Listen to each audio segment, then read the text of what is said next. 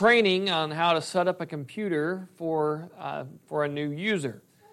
So I've walked him through how to do it, and then at the end of that time, we had him wipe the computer and start over. And I told him he was going to do this several times because the best way to learn is to do it over and over. The best way to learn something new is to make it where it's not something new any longer. That it's something that you've done several times, and you're able to grasp that and do it well. And so good teachers know that one of the most effective ways to learn for a student is repetition. Astute preachers recognize the power of driving home a point by saying the same thing over and over, but in different ways, restating the truth in different terms. And John does this same thing in his letter. And in our passage that we're going to look at this evening, he begins his third pass over the foundations of the faith, the bedrock of the faith, and what we need to be looking for authentic Christianity. So once again, John turns to the importance of the belief in the truth of God's Word. He refocused once more on the doctrinal test, and he emphasizes the need to obey sound teaching. Scripture presents stern warnings against false doctrine. Ever since the temptation of Eve, Satan has sought to try to distort and to deny God's Word.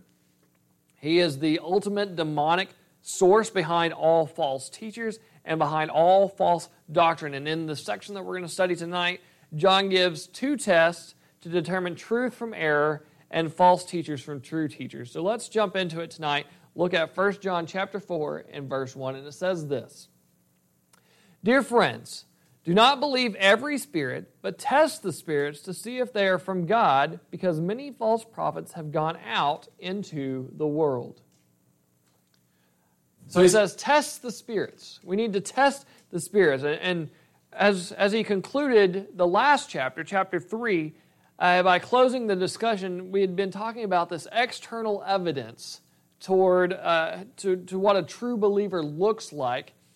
And he turns to looking toward the internal evidence that the Spirit of God has given us. And so that mention of the Holy Spirit prompts John to inform his readers that yes, there is the Holy Spirit that speaks to you internally and is a seal upon you and guarantees your salvation, but there's also these other spirits that exist. These other spirits are not good spirits. They are demonic spirits.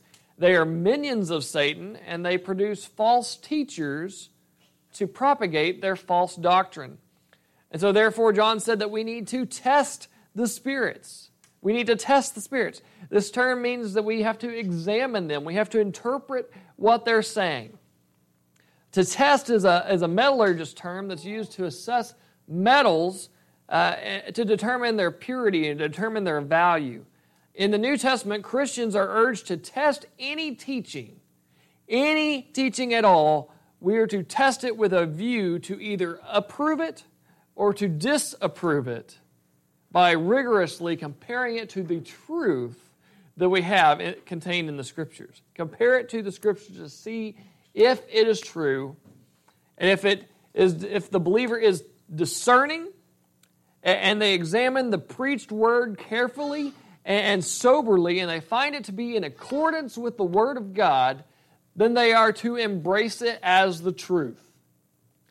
On the other hand, if they find that it is not in accordance with Scripture, then it is determined to be false and is to be shunned completely. These false teachings are spread by false teachers. You know them. I know them. We've studied many of them and discussed many of them. But by juxtaposing these spirits with the false prophets, John was reminding his readers that these human teachers, behind these human teachers are these false teachers and false doctrine and these errors. It's not just them coming up with it on their own. There are these these evil spirits that are providing these false teachings.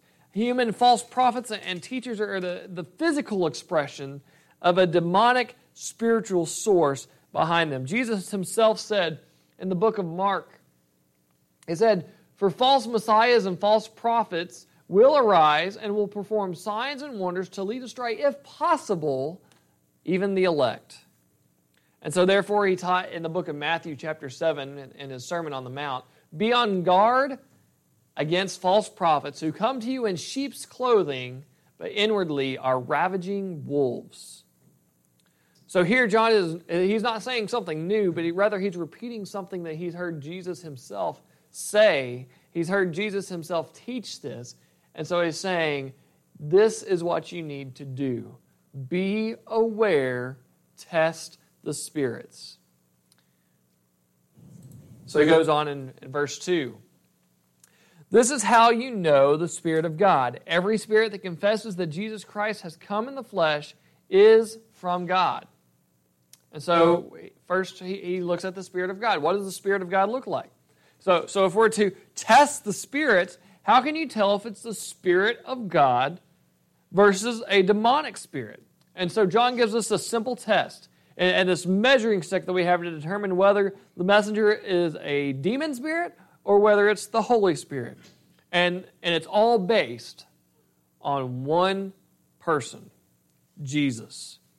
The crux of the test is the rejection or the acceptance of Jesus Christ as the incarnate Son of God. In the confession that Jesus Christ has come in the flesh from God, there is a great truth implied, and there's a great truth that's asserted. A great truth that's implied and a great truth that's asserted. The asserted truth is that Christ was incarnate. Christ was incarnate. That means that Jesus did not just come to earth, but that he came to earth in the flesh. Now, false teachers have tried to twist this teaching by claiming that Christ came upon this man named Jesus who was of the city of Nazareth. He came as a spirit at his baptism, and that he left him at the time of the crucifixion. So the Jesus that died on the cross was just a man, and the Jesus that lived up to the time of his baptism was just a man. But during that time period between his baptism and his crucifixion, that Jesus was then the Christ because the Spirit came upon him. This is not a biblical teaching at all. In fact, some have claimed that Jesus came only as a spirit, that he was a ghost, more or less, that he did not possess a human body, that he was some sort of poltergeist, and that's not true either. Others have tried to wrestle with the idea that Jesus Christ had a human body because their reasoning was exalted above the Scriptures. And their reasoning dictated that if it was physical, then it had to be evil. That was a Greek Gnostic teaching, that the physical material that is the earth and human beings and all thing in it is evil by nature. And the fact that Jesus would unite with, as God would unite with a physical being or a physical union, or that he would become flesh himself, was butting up against this idea that this perfect holy deity and this evil, horrible fleshiness were coming together in one person.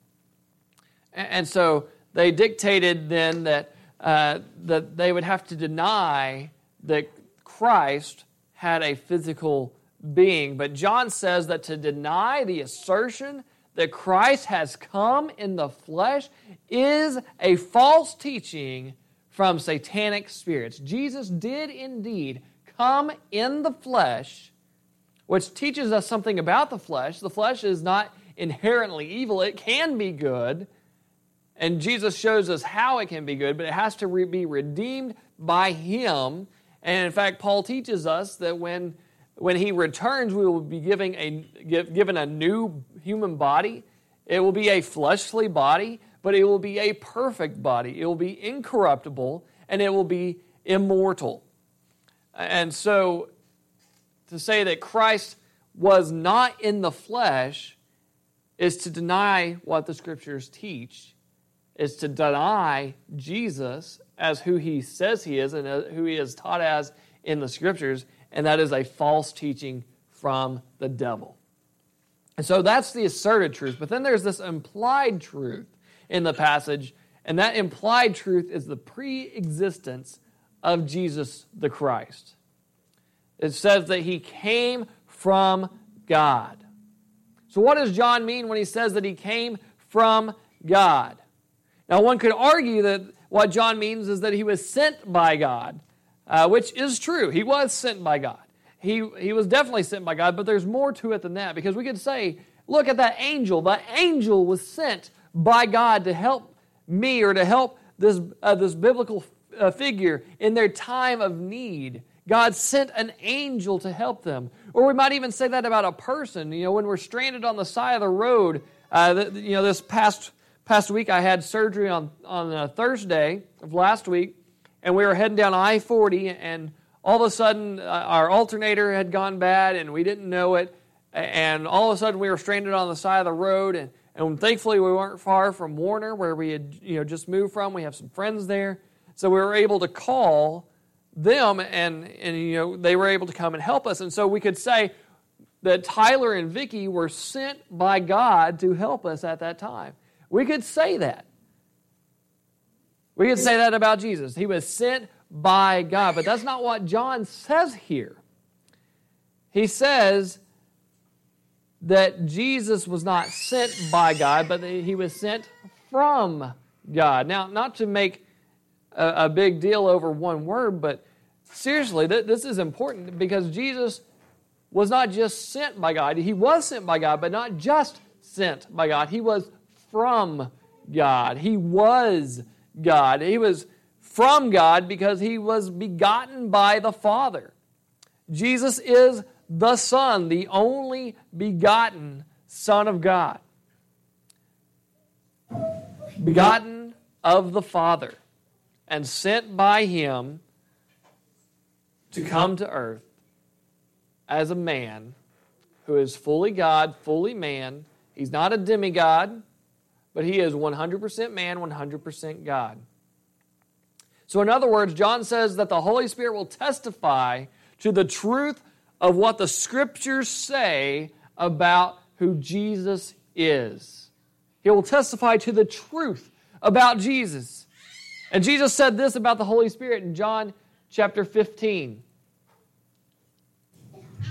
When the counselor, that is, you notice there's a capital C there, when the counselor comes, the Spirit comes, the one I will send to you from the Father, the Spirit of truth, who proceeds from the Father, he also comes from the Father, he will testify about me. He will testify about Jesus. So once again, John is not teaching something that he came up with on his own, but he's reiterating what Jesus himself had taught. The Holy Spirit will testify in accordance with the Scriptures concerning Jesus of Nazareth as the incarnate Son of God. But continue on in verse 3. But every spirit that does not confess Jesus is not from God. This is the spirit of the Antichrist, which you have heard is coming, and even now is already in the world. And so we see the spirit of the Antichrist. The spirit of the Antichrist. So you have the Holy Spirit on the one hand that testifies to the person of Jesus as the incarnate Son of God who was pre-existent, who came as a man incarnate, God incarnate in the flesh. But on the other hand, these demonic spirits, these spirits of the Antichrist, and remember we talked about Antichrist a few weeks ago, that means that they are against or in the place of Christ. They deny the true nature of the Son. And so when the Antichrist comes, he will not be teaching some new concept, but it will be the ultimate embodiment of all that the Antichrist spirits have been perverting the truth and propagating these satanic lies since the very beginning. The distinguishing characteristic of these demonic spirits is that they are against Christ. They want to deny Christ as the Son of God, as the incarnate Son of God, as the perfect Son of God. or they want to deny him as 100% human. And so rather than proclaiming the Jesus that is described in the Scriptures, they want to twist his identity. They want to say, well, this Jesus, he was a good teacher. They want to say this Jesus was a good prophet. That's what the Muslims teach, that Jesus was a prophet. And so he is just a prophet. Others want to teach that he was just this morally upright man. A lot of deists like this teaching, that God set all things into motion as creator God. He is the creator, and then he stepped away and let the world run on his own. And then Jesus came and he taught us not that he was the Son of God, not that we were in need of redemption for our sins, but taught us how to be morally upright. And that's not what the Scriptures teach us.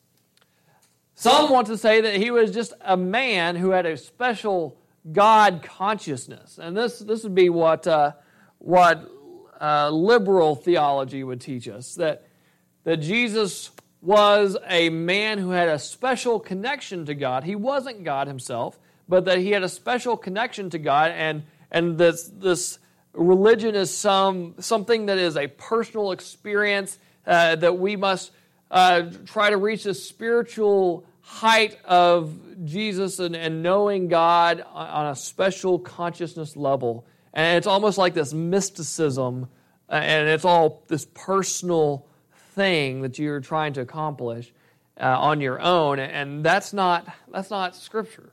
That's not scriptural at all. It's not biblical, but it may sound good to many. In fact, it has captured many. These false teachings have captured the majority, but they're a lie from Satan. They're antichristal. Paul put it in this way in 1 Corinthians chapter 12. Therefore, I want you to know that no one speaking by the Spirit of God says Jesus is cursed, and no one can say Jesus is Lord except by the Holy Spirit. So here John was saying that these antichrist spirits have perverted the truth about Jesus, and they've led people astray. But there are two types of spirits. There's one that is greater than the other. And so he goes on in verse 4. 1 John chapter 4, verse 4. You are from God, little children, and you have conquered them, because the one who is in you is greater than the one who is in the world. And so we see the greater spirit. The greater spirit. Believers need to be aware and alert to false teaching. They need to be understanding that there are demonic spirits that are teaching things that are against Scripture, but we don't have to be afraid of them. We don't have to be afraid of false teachers. We don't have to be afraid of demonic spirits. When truth comes against lies, the truth wins. So if you've already come to a saving knowledge of Christ, then you've already overcome these lies of Satan to reach the truth of God. But there is a spiritual battle being waged over every single person who has ever lived, is living, or ever will live on this earth. And these satanic lies are trying to keep everybody away from godly truth. But once you have the truth, Jesus says, the truth sets you free. You're no longer bound by the lies. You're no longer bound by the chains of sin, but you're able to live in the liberty of Christ. And we just celebrated Independence Day and the freedom that we have. And so we're able to celebrate that liberty that we have, not in what man has done to secure us in our country, but what Christ has done to secure our freedom and liberty in Him. We no longer walk in darkness, but we walk in God's marvelous light, as John said. Those who have experienced new birth in Christ receive the indwelling of a greater Spirit, the Holy Spirit. And so we have this built-in check against false teaching. Jesus taught that not even Satan's hosts with their perversions can take us out of the Lord's hands. The verb translated here as have conquered is in the perfect tense in the Greek. It means that the victory has been won and the results continue into the future. Henry Alford remarks, it is faith outrunning sight. The victory is certain. The victory is certain because the victory is not our victory. We get to join into it, but it's not ours, it's God's. We just get to rest in it. The Spirit of God is the one who has won the victory. In 2 Kings, the Assyrians were coming against the king of Judah, and listen to what happened there. Therefore, this is what the Lord says about the king of Assyria. He will not enter this city, shoot an arrow here, come before it with a shield, or build up a siege ramp against it. He will go back the way he came, and he will not enter this city. This is the Lord's declaration. I, the Lord, will defend this city and rescue it for my sake and for the sake of my servant David. And then listen to this. That night the angel of the Lord went out and struck down 185,000 soldiers in the camp of the Assyrians. When the people got up the next morning, there were all the dead bodies. And so the king of Assyria broke camp and he left. He returned home and he lived in Nineveh. We can trust when God says he has the victory, for he is greater than anything that Satan and his demonic forces can throw our way. We're running out of time, so let's look real quick at verses 5 and 6. Verses 5 and 6, 1 John chapter 4. It says, they are from the world, therefore what they say is from the world, and the world listens to them. We are from God.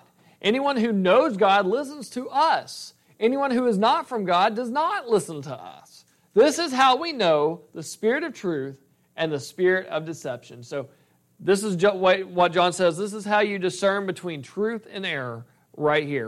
So while John says that you, the Christian, are from God, they, the false prophets, are from the world. The world is the realm of evil and the realm of hostility towards God. And so they are evil prophets. And because they are of the world, they speak from a worldly perspective. They derive their inspiration, they derive their message from the world, and they teach a religion that promotes reason above God's Word. They teach a religion in which there is no one right way to God. They say, no matter which religion you choose, you're going to get to God just the same. They say it doesn't matter if you're a Buddhist. It doesn't matter if you're a Hindu. It doesn't matter if you're an unfulfilled Jew. It doesn't matter if you're a Muslim. It doesn't matter if you're a Christian. You're all going to the same way. It doesn't matter if you're a pagan. We're all going to paradise when we die. But that is teaching from a worldly perspective.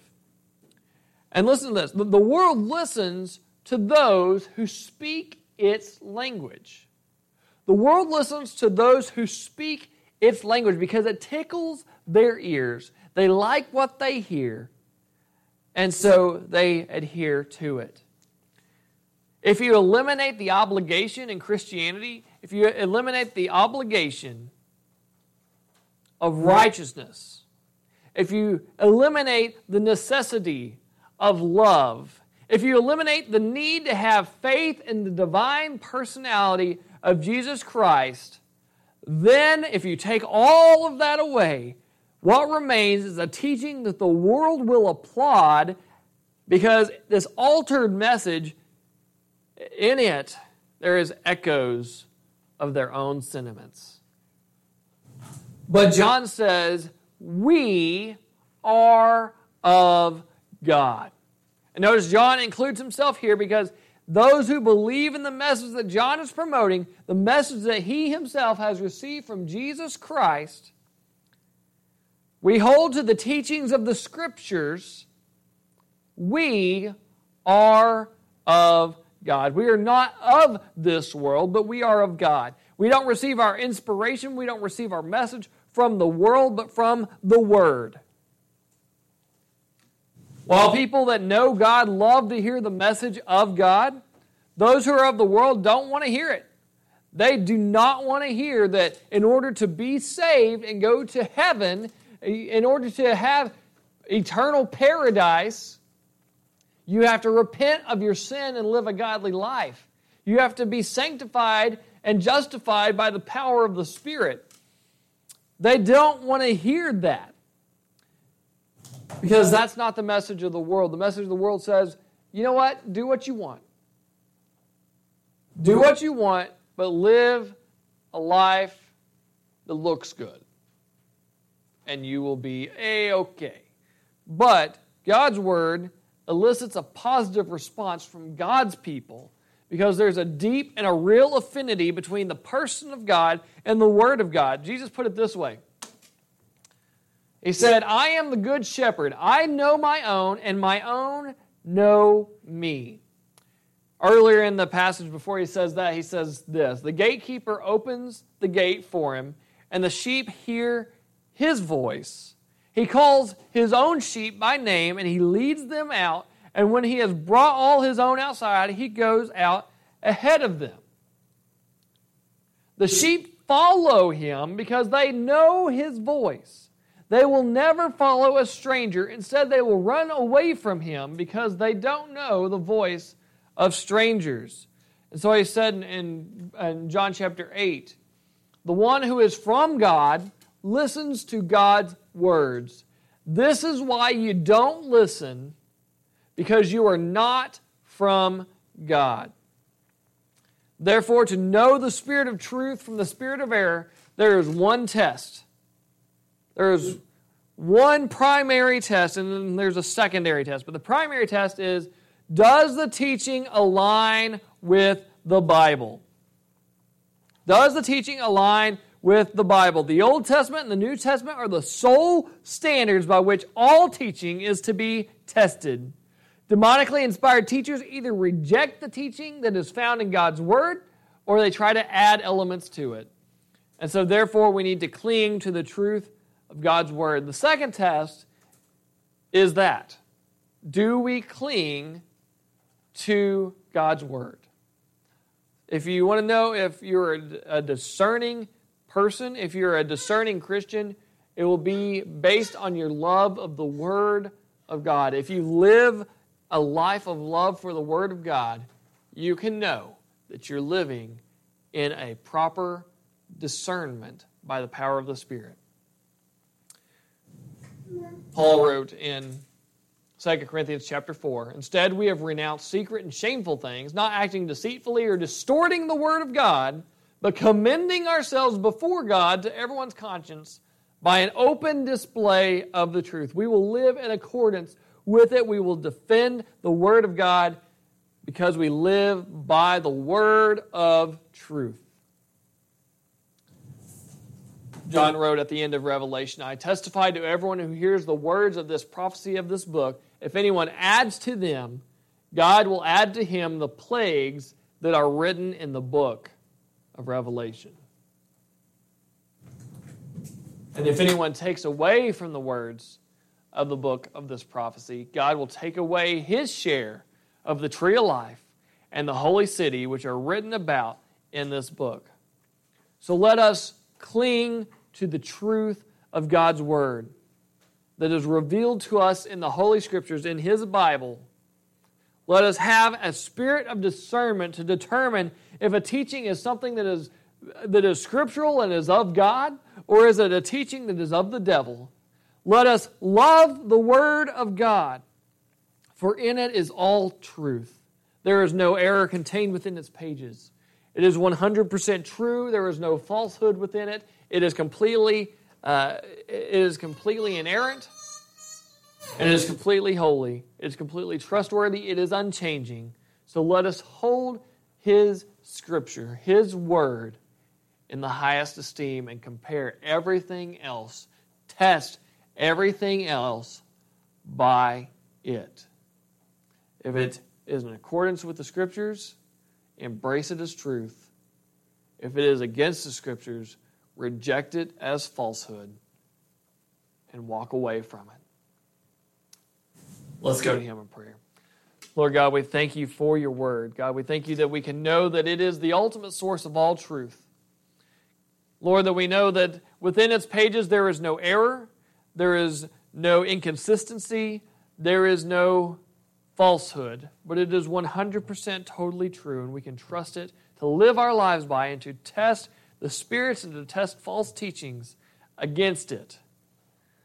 Lord, thank you so much for revealing your word to us, revealing yourself to us, revealing your Son to us, that we may have salvation by calling upon his name and trusting in his word.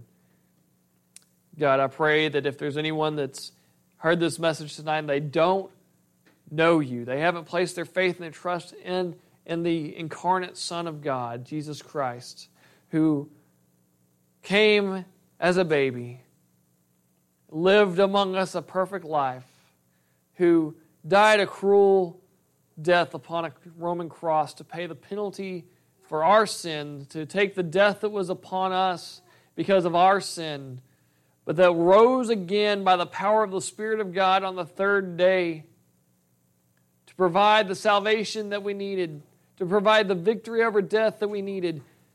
God, I pray that they would come to salvation today. Let today be the day of salvation. God, give us that have already accepted your Son, give us a love for your word. Let us devote ourselves to it. Let us meditate upon its meanings. Let us ponder its truths. Let us hold it in the highest esteem, and let us test our lives and all teaching against it. God, help us to become servants of righteousness, people who live in holiness. Let us become not just your sons and daughters by the power of the blood of Christ, but by our love for you and the things that you love. Help us to reject sin and embrace your holiness. And we pray this, God, knowing that it can only be done by the power of your Spirit and by the blood of your Son who died for us. And so we pray this in his holy and precious name and by the power of your Spirit. Amen.